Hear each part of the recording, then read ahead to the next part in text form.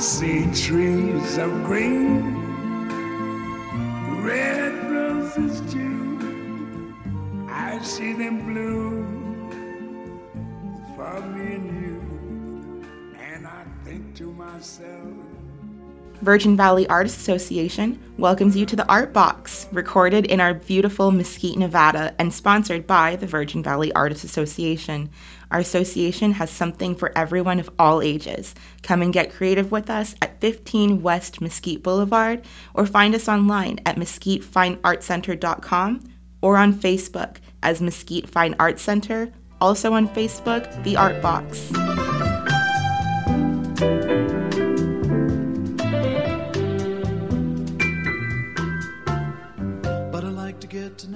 Welcome to the Art Box. Today we are in Torrey, Utah with Don Gomes. Don is Vice President of Entrada Institute. His business here is called The Old House.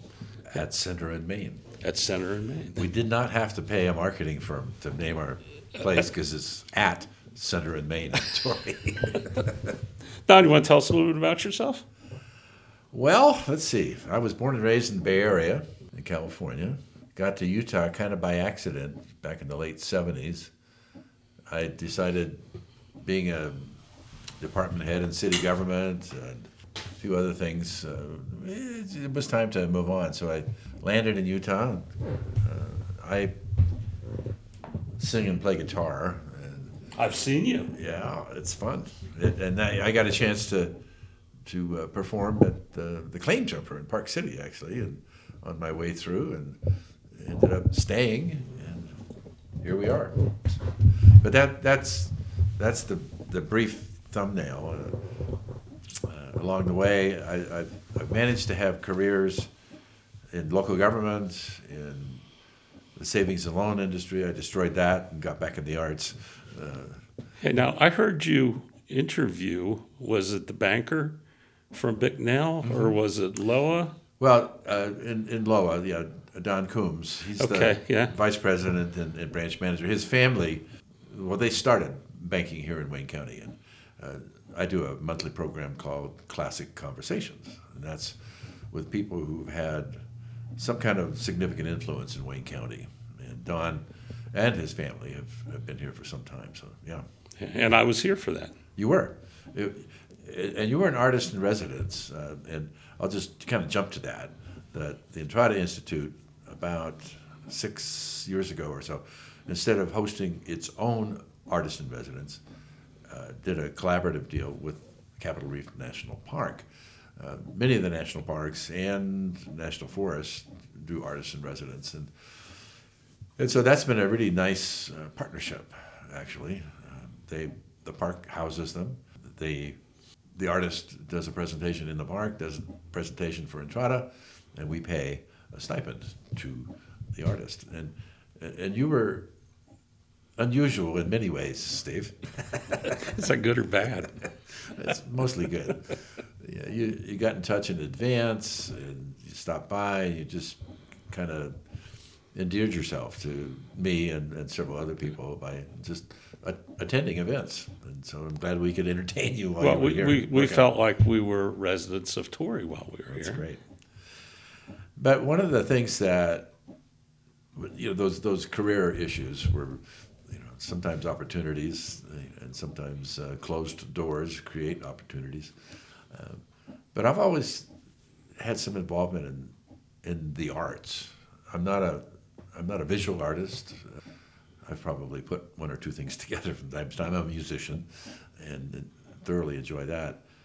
When I was in second grade, my parents set me up with music lessons, and I played a curved B-flat soprano saxophone. Did you really? Yeah. In second grade? Yeah. Let me ask you real quick. So the saxophone for a second grader, is it a standard saxophone, or is it smaller? Or? No, that's what I say. It was the soprano sax, which musicians like Kenny G, they play a straight soprano saxophone. Okay.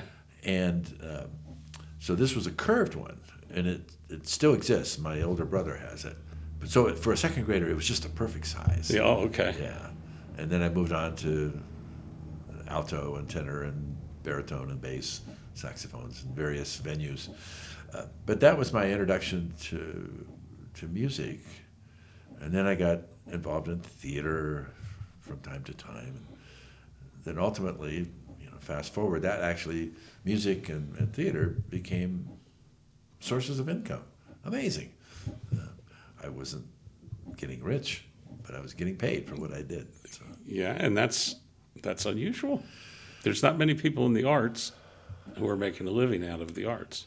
They're not. You really have to. I mean, we all become aware of the stars, whether they're musicians or dancers or actors or visual artists of one type or another.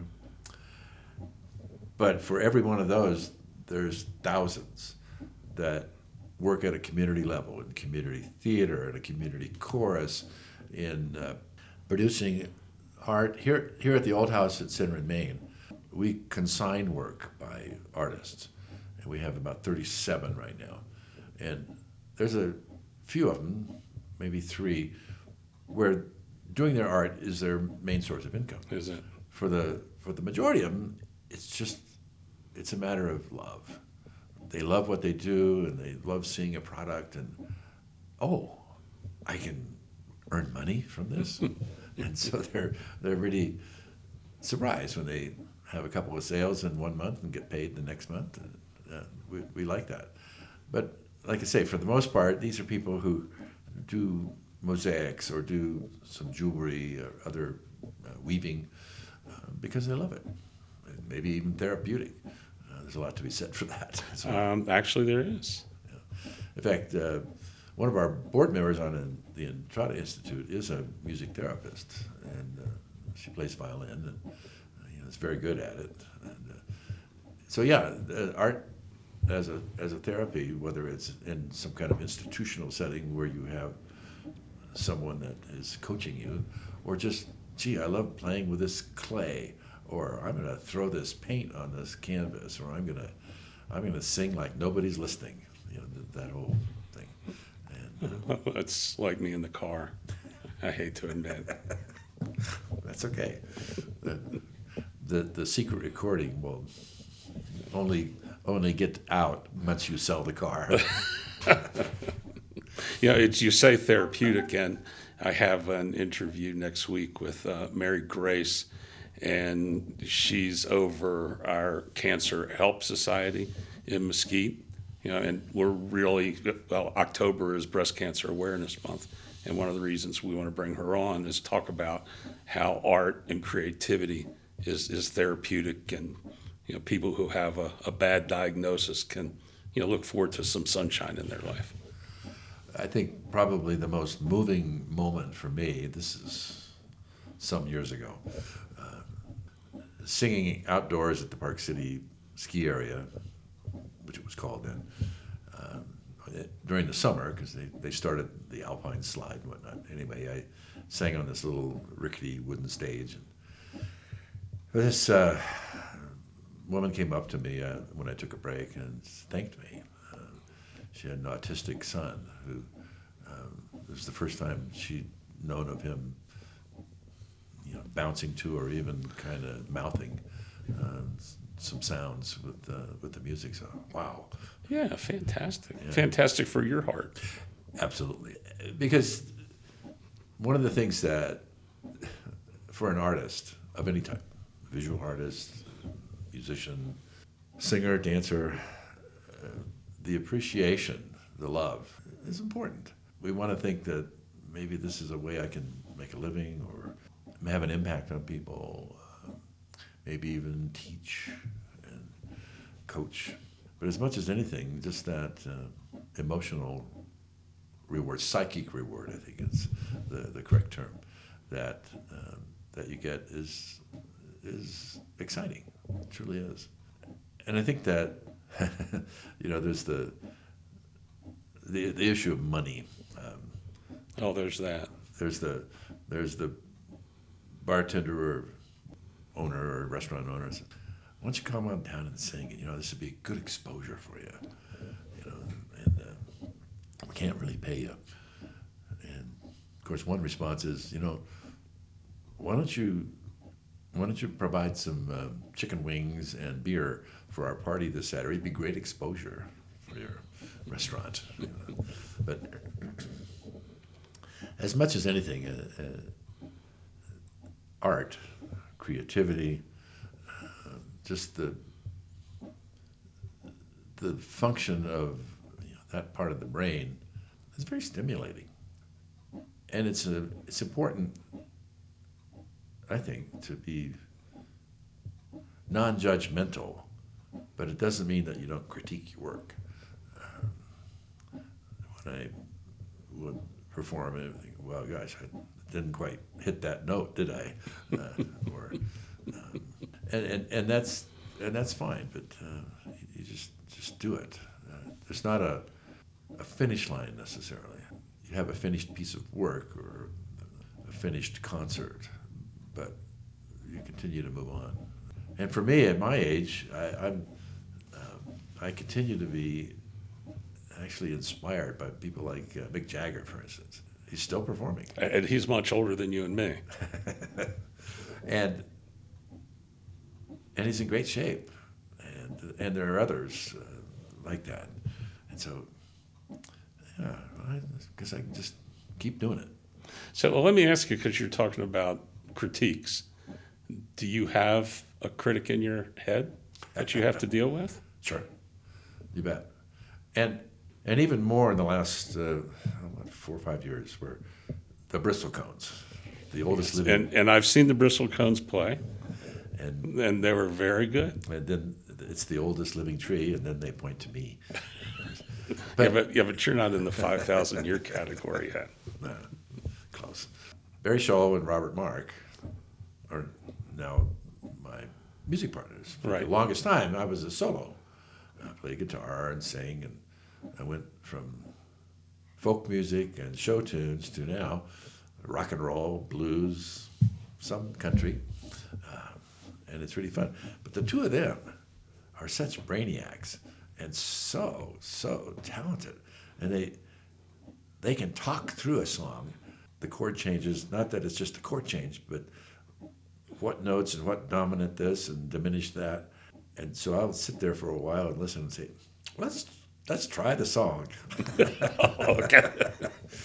Yeah, let's do this. Yeah, it's given me a new appreciation, because I learn things all the time from the two of them. And then it actually lets me focus on the performing part of it, which is my stronger suit. Your performing is very good. Thank you. So the audience, they're going to hear good music, plus they're going to laugh. Laughter is so powerful. Yeah. It really is. They're laughing with you, not at you. Exactly. That's for sure. Yeah. And actually, I have to say, there was a point in my life when I thought, I want to make people smile, make people laugh. And it was just something that got filed in my head. And so over the years, looking at irony, looking at satire, you're right.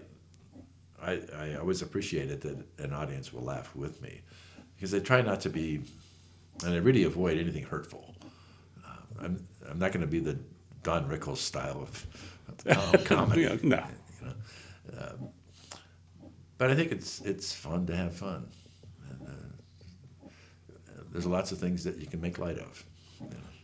Yes, there is. And number one, mostly, is ourselves. Yeah. The Bristlecones were really good, though. We really enjoyed that. Well, and I guess that was a surprise. I didn't know that you were a member of the Bristlecones. Where do your two partners live at? Well, Are Barry, they close? Or? Yeah, Barry's in Salt Lake City, although he and his family own Robber's Roost and the house just to the east there. And so he's down as often as he can be. Robert Marc lives here. He and his wife, Ann Torrance, opened the Edda Place Cidery about a year and a half ago now. Yes. And Robert retired as the distinguished professor of ophthalmology at the Moran Eye Center at the University of Utah. He is a scientist. He approaches his music that way very, very much, and he's really good. And I'm famous for somewhere in the middle of a song just thinking, oh, there should be a solo here, and I'll just point to him or point to Barry, well, they go for it. Yes, I remember you doing that. So that was completely unscripted? Very often. Okay. I mean, we're pretty tight on some songs, just the nature of it has to be. Get going, and the crowd is with it, and think, let's extend this a little bit. You want to talk a little bit about Robber's Roost? Sure. Robber's Roost is if you look at it, it looks like a big teepee. It's 5-sided. It's actually built somewhat on some Egyptian design motifs. It was a residence originally. Ward Roylance built it. He and his wife lived there.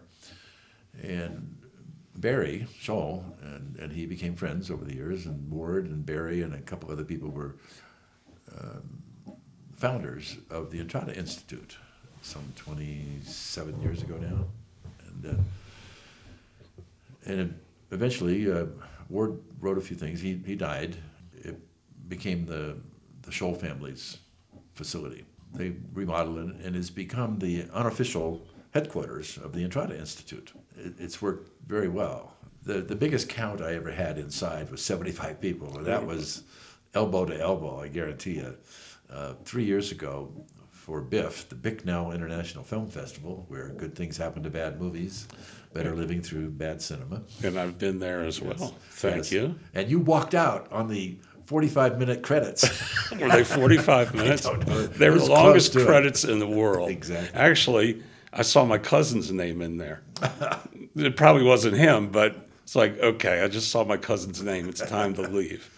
But in 2019, that was the 50th anniversary of Woodstock. And so we thought, we can do something about that. And so I researched and found the couple that were on the cover of the Woodstock album.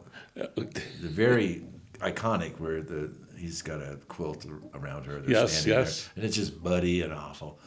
So I looked and looked and looked, wrote him a letter. I found him living in Pine Bush, New York. Annie Holt, my wife, and I were headed to Richfield. The phone rang, and I could see who it was. Pulled over.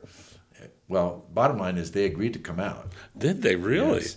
And they just wanted to make sure that we weren't going to be making fun of Woodstock. Well, it turns out that Nick and Bobby are Woodstock ambassadors. On the site of Woodstock is now the Bethel Woods Cultural Center, I think it's called. And they have an outdoor amphitheater that seats about several thousand. I can't remember exactly. But they, before they came here in July of 2019, they had gone to Amsterdam because there was a play about Woodstock going on, and they'd been to 3 or 4 other places. But they came here and stayed a week. We put them up. They were just delightful. And they just added some great fun and reality to the weekend. And so Friday night and Saturday night we had films, and then Saturday afternoon, as we did this year, you were there with Rick Ruff, we had Nick and Bobby, plus I had reached out. It turns out there were 4 locals who had been at Woodstock. Really? Yes. 2 of them agreed to be part of the forum and talked about their personal experiences at Woodstock, and Nick and Bobby talked about it too. Nick said when the album came out, somebody said, and you have to remember they're in their very early 20s. So did they even know? Well, somebody pointed it out to him, and Nick said, "Oh, that's nice," and they went on about their business. Yeah. Didn't think much of it, and as they matured or whatever, they got to the point of really understanding the significance. Yeah. So they were here, and we had 75 people in the Robber's Roost for that forum. Wow. Yeah, that was great fun. But the Roost is, it's got some historic significance and more recent history. And like I say, for now, it's the informal headquarters for the Entrada Institute. As I think you know, just to the south, Entrada purchased 1.6 acres with a house on it. It houses some of our guest performers and presenters. It's going to be expanded to include a 1,200 square foot performing and presenting space and exhibit possibilities. And then in the southwest corner, there'll be a stage which will be is designed so that it can accommodate the Utah Symphony or the Bristlecones. Okay. Or other kinds of activities, big, medium, or small. We're targeting that maybe in the next 2 to 3 years, that all of that will happen. Okay. And how can folks help with that? Well, they can find out more about Entrada. The website is www.entradainstitute.org, and everything you want to know is there. You can sign up to receive our weekly e-blast, and of course you can donate. And many ways to do that, and that's all spelled out on the website. We're hoping that people will see the vision, because we also just recently purchased the land just to the west. That's about 2.6 acres, which will provide a variety of things, including the potential of a museum on the Main Street end of it. We're convinced that there are lots of people in Wayne County who have artifacts or historic items, but there's just no place for them to live. And we're hoping that with some trust and outreach that we can include that, as well as house touring events as well. And my wife and I spent some beautiful evenings, it's in the summer, with your band you brought in. One being Vada Wave. We really like them. And then, of course, they allowed me to use one of their songs for the video that I had to turn into the Park Service. Quinn and Megan. Very nice people. And what a fun night that was, because I think they have one little one. He was running around with his cousins in the audience and running around, and Mom was up there singing, but she was keeping an eye on him the whole time. And it was really, really cute. The beauty of small town stuff. Yeah, and the stage. Yeah. The stage is beautiful. Are you saying that stage will go away? No, it won't go away. It obviously accommodates any number of kinds of activities. Until the big stage is done, there's no reason for it not to continue. A festival of sorts, let's say Blues and Views, grows to where we have big performances on the big stage, but we can have alternate performances on the small stage as well. And it's a beautiful stage. The one thing we noticed, and I think it was the very first night, I forget who it was a duo who was singing. They did some country. Oh yeah, they're from New Hampshire. Her sister lives here. Okay. Quickfire Light. Yeah, very talented. And what we noticed, because there's trees all around, as soon as they started the music, all the birds came and lit in the trees right there, and they started. Yeah. And we're like, do you hear that? Do you hear that? The birds would just sing and sing and sing, and then the music would slow down, the birds would slow down. It's often quite a menagerie. It's not unusual to see 2, 4, 6, 8 deer behind the stage, munching, and birds, including vultures, as well as other songbirds. And one of the things that I haven't seen this year, at least there, are bats. We usually have bats, but I don't know. Maybe. I'm trying to think. I think my wife pointed out a bat flying overhead. Okay. The Robber's Roost and the stage and all the events you have is, besides the most beautiful national park here, is a good reason to get away to Torrey. And I would urge our listeners, particularly the ones in Mesquite, to drive north a little bit. It's beautiful up here. We'd love spend to the weekend, spend a week. Now we're getting into the fall of the year. Great time to be here. Truly is. And the park is 1,500 feet lower in elevation. In the heart of fall and winter, you're going to find a warm spot down in the park. It's a great time to be here, and for the hiking, just for the viewing. Just unfortunately, lots of things close, but there's enough happening that you'll enjoy it.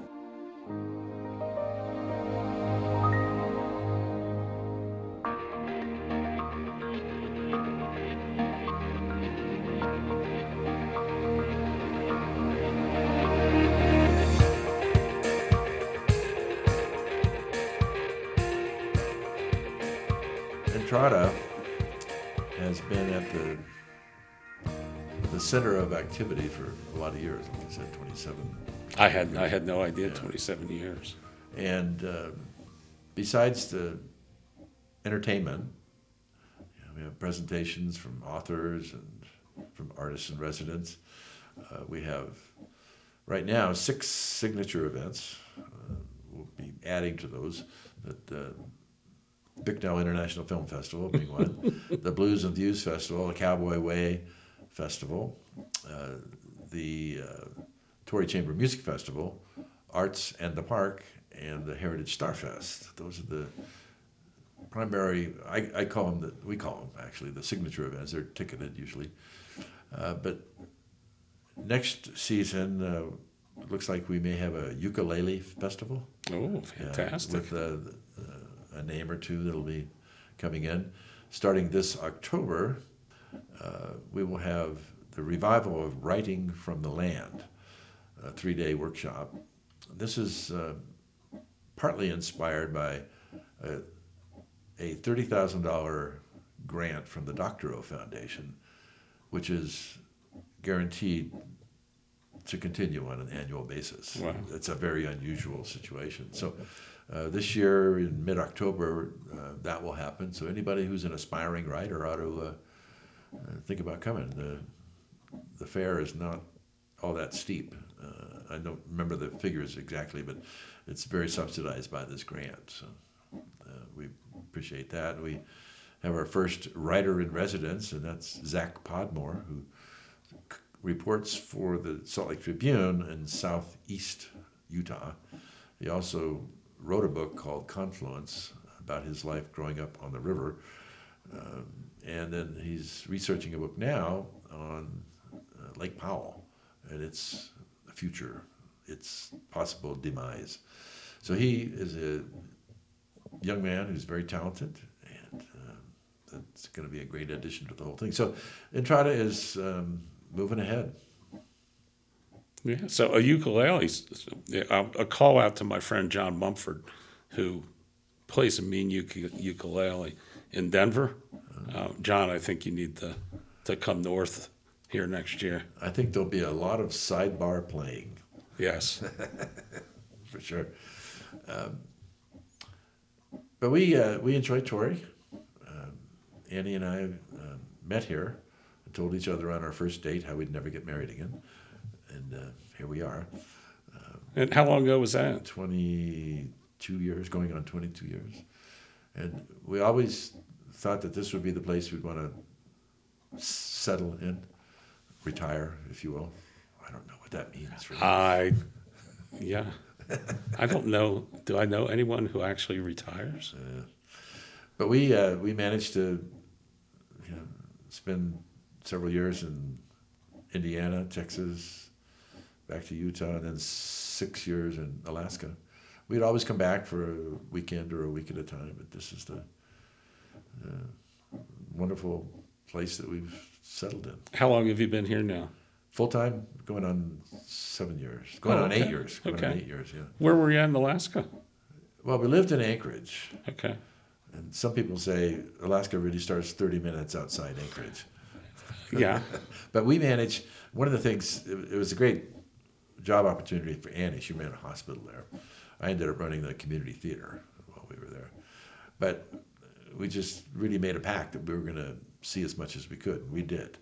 We were north, south, east, and west, and we flew on little planes and on dog sleds and you name it, and had a great time. It's a wonderful place. Alaska's beautiful. It gives new meaning to the term rural.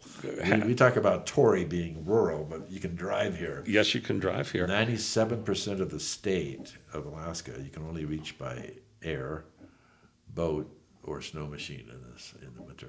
Yeah, that was, in a way, kind of hard to leave. What was it hard to leave? Because I've had some friends who have left, and in the middle of the wintertime, they say, "It's still light outside, yay!" Yeah. Was that hard? The light and the dark, no. In fact, the darkness, some people would ask me from here in Utah, friends, doesn't that darkness bother you? And I said, well, in the winter, when you go to work in Salt Lake City, it's dark usually, right? And when you go home in the evening, it's dark. Probably dark. Right. So, what's the difference? The thing that took just a little bit of getting used to was the extended daylight. That's kind of an odd circumstance, because suddenly you realize, oh my gosh, it's 9 o'clock at night. Did you have to cover the windows? I noticed a lot of that up there. Our bedroom had a blackout curtain, but other than that, it was just normal stuff. Yeah, I've always felt when we were up there a couple months, and it was summertime. I pretty much exhaust myself during the day, so I had no problem sleeping with the light. Yeah, but it's still, and it's a beautiful state, and a real mix of native culture and new entrants to the scheme as well. Yeah, do you think, we were talking the other day when we were down at the Mystery Ranch about Alaska, because Rayette, who's also co-hosted with me, she's from Alaska, and she said moving down here now, and she's involved with cultural preservation. Moving down here, she feels like the native, the pre-contact people, they're looked upon as they're not here. Their ancestors were here and they left these great things, but there's nobody here now. We don't care about them. She said she felt the opposite in Alaska, that everybody was together. I think there's a good portion of that.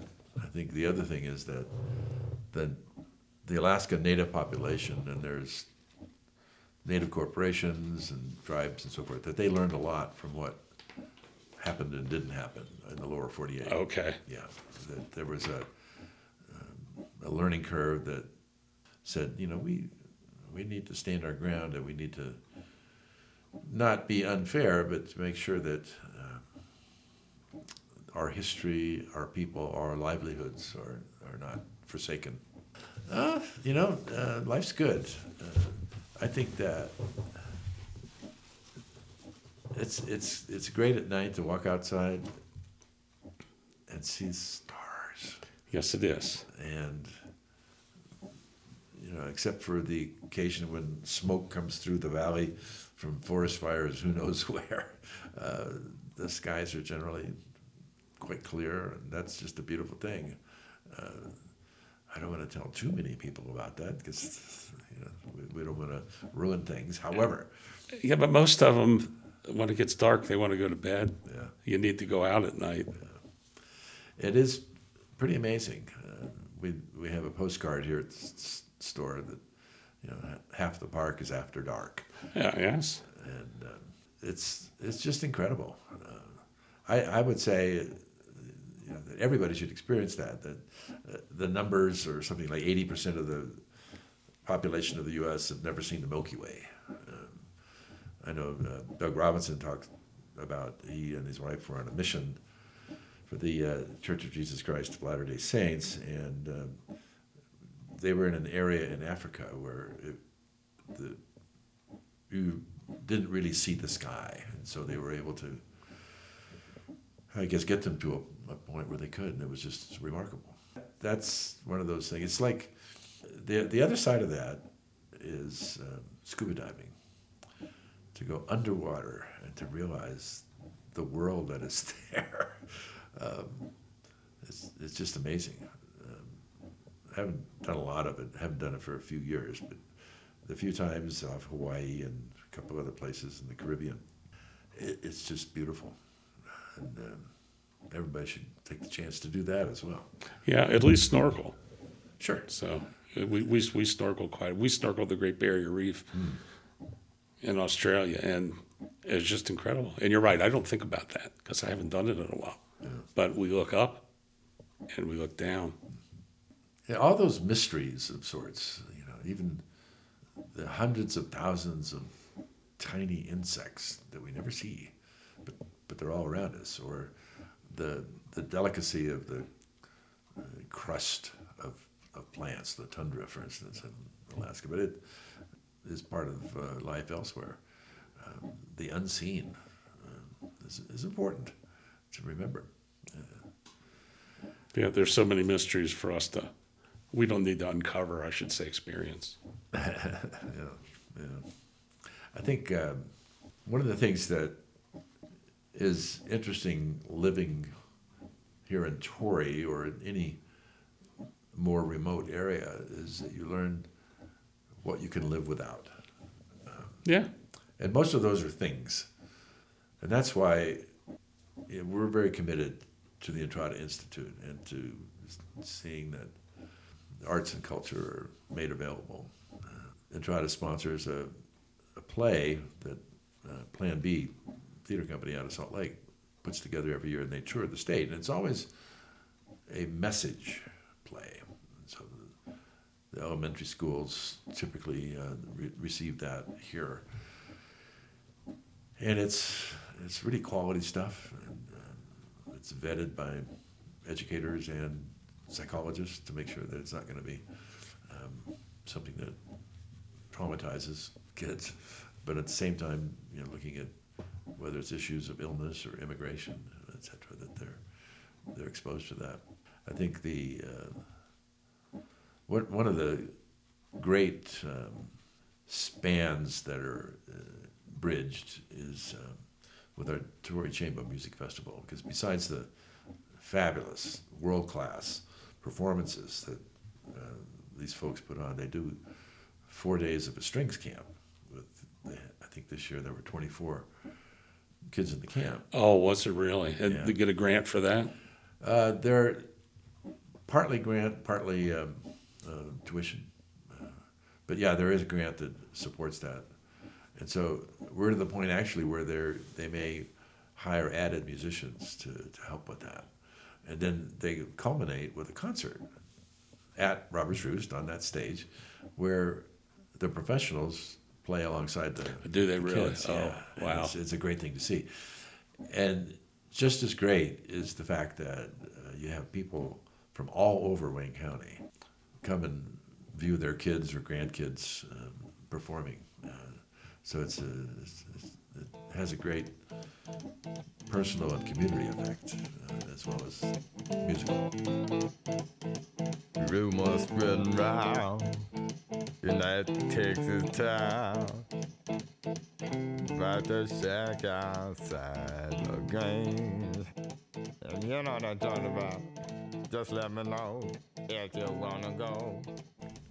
The experience that a youngster has, whether they're in elementary, middle, high school, they may never participate in a play again because they were kind of pushed into this one, but they really enjoyed it, and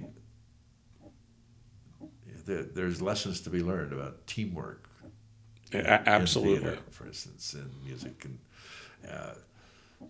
so putting those experiences, in front of them is a great service. Along the way, in high school, you may think, well, yeah, I'll go be in a play because there's a bunch of girls there. The girls are saying there's a bunch of guys there. Oh, isn't that cool? And kids are kids, and then you provide some guidance, and it's not a thing of going from A to B, and it's just a straight, even a curved line. It's two curved lines, perhaps, and you have room to move within that. Yeah, you have to work a little bit. Sure. And you experience some success. And you may find out things about yourself you never would have known. Wow, there you go. Yeah, and we talked a lot about the kids who come out who maybe can't learn their lines and be in a play, but they may find a love building the set, being a seamstress. There's always a need for good crew, good tech people. Yeah, and I'll just go off 1 second here that we interviewed my cousin who's retired. He was 17 years at the National Endowment of the Arts, and he was one of the top GSA employees, so non-elected employees there. And he talked about how he got into that, and he was in the Adelphians, which was a little theater group local that my mother was really involved in. He got involved in that, and he said, I learned quick that I wasn't very good. He said, so I looked out at the audience. I said, well, there's hardly anybody in the seats. He said, well, I think I can do better than that. So that launched him in his career in the NEA, and what he was doing, he was supporting artists, even though, like he said, he wasn't a very good artist. Although now he's retired, he's taking pottery, and he's loving it. And I think about half of our podcast, he wanted to talk about his pottery, which we were very happy to do. Sure.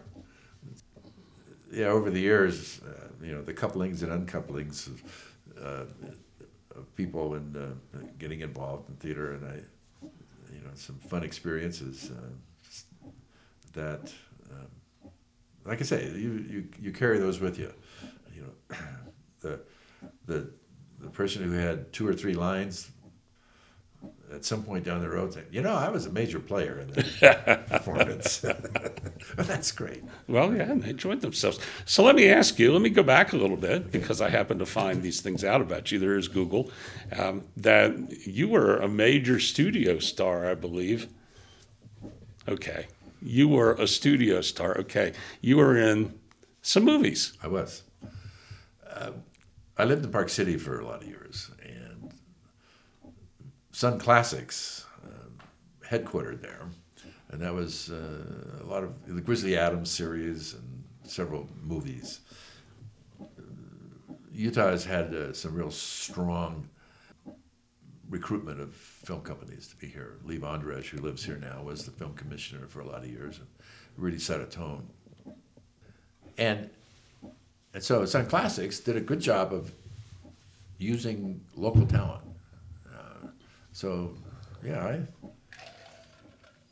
I managed to have bit parts in several films. I don't know if I was a star, Steve, but I sure enjoyed it. And as you heard last year, when we had Rick Bruff as our forum person. Rick, for decades, was a reporter with the KPCW Public Radio in Park City, and then also with the Park Record there. And to interrupt 1 second, sure. During the film festival, in the middle of it, you and Rick sat on the stage, and it was pretty darn good. We laughed. I don't think we cried any. No, that was. But we enjoyed the two of you. You went at it. Mm-hmm. He was leveling some criticism. He was, and you were good-naturedly accepting it and throwing it right back on him. That was a very good evening. Now, that was during the day. That was during the day. Yeah, it was like 10:30 in the morning. And Rick, I always said, I may not agree with, I may not like what he said, but I don't necessarily disagree with it. He would find things, not being cruel by any means, because he's very erudite. He really knows his stuff. And I had the chance to be in some films and some professional stage work, and that was wonderful times.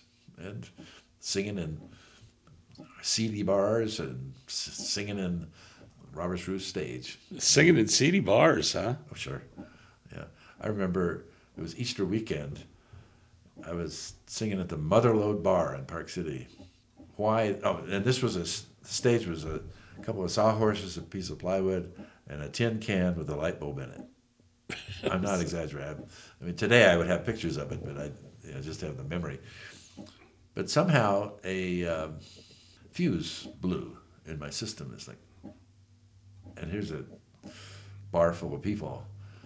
So I ran out the back door.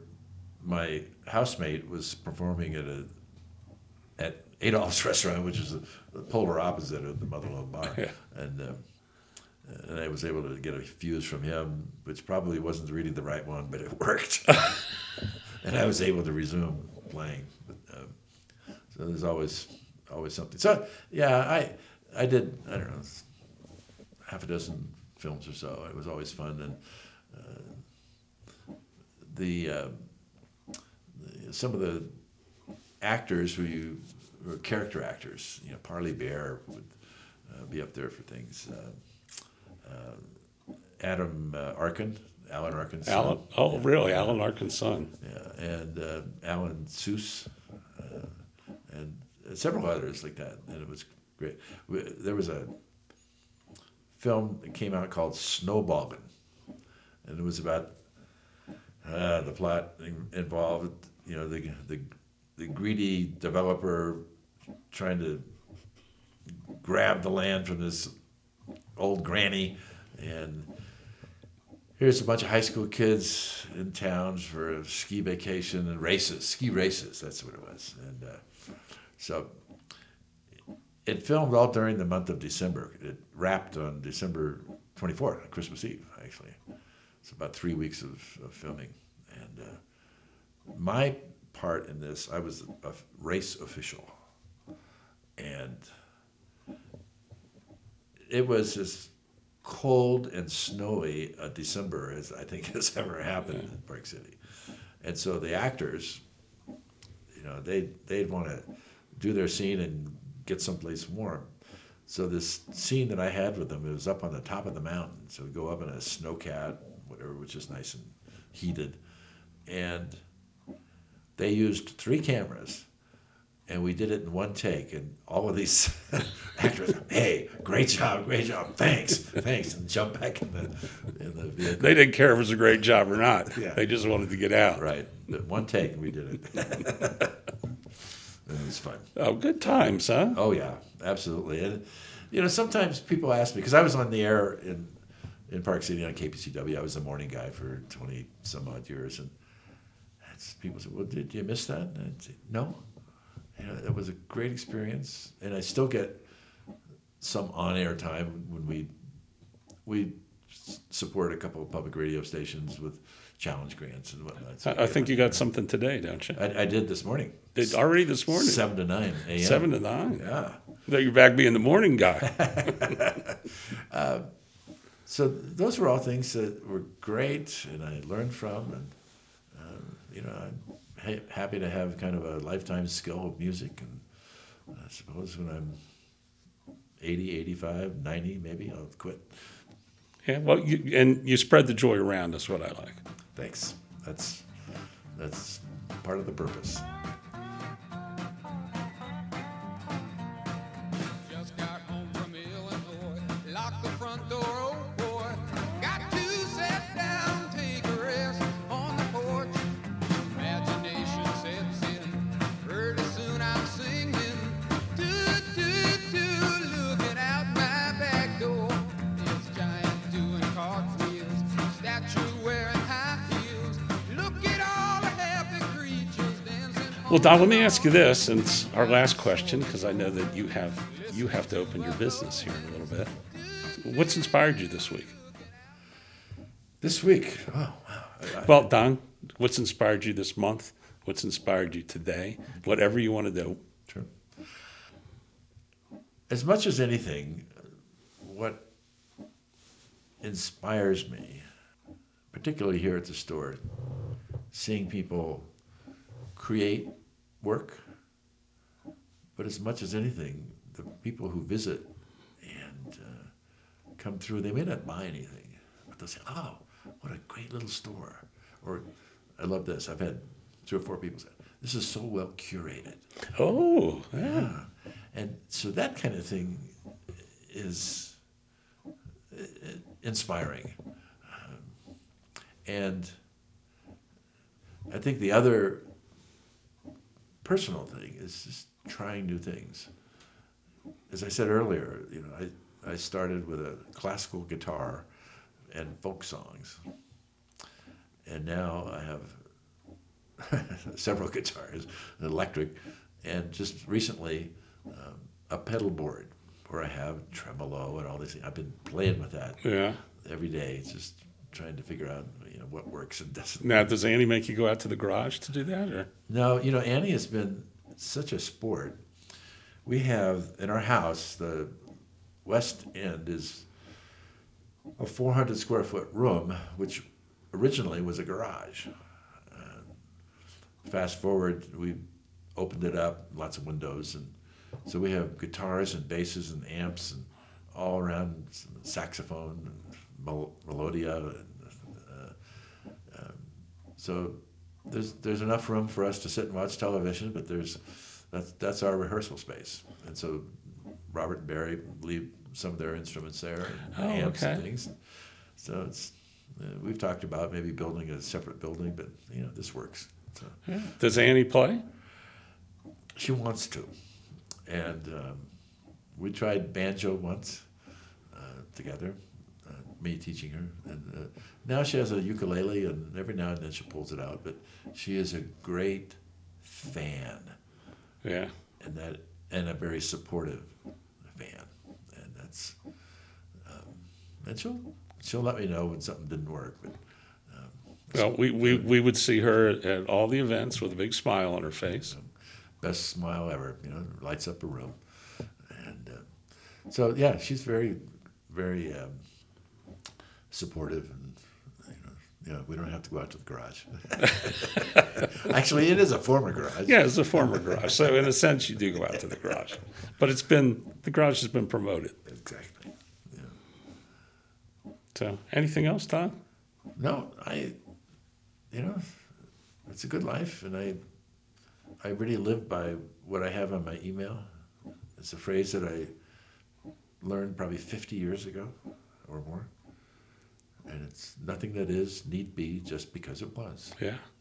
I notice that every time I get an email from you. So, well, Don Gomes, thank you very much for your time here today. Thank you, Steve. And happy to be here. For your kindness to me this summer, making me feel like I was part of the community. Well, and you reached out, and you've become a good friend. Thank you. All right, Don, thanks.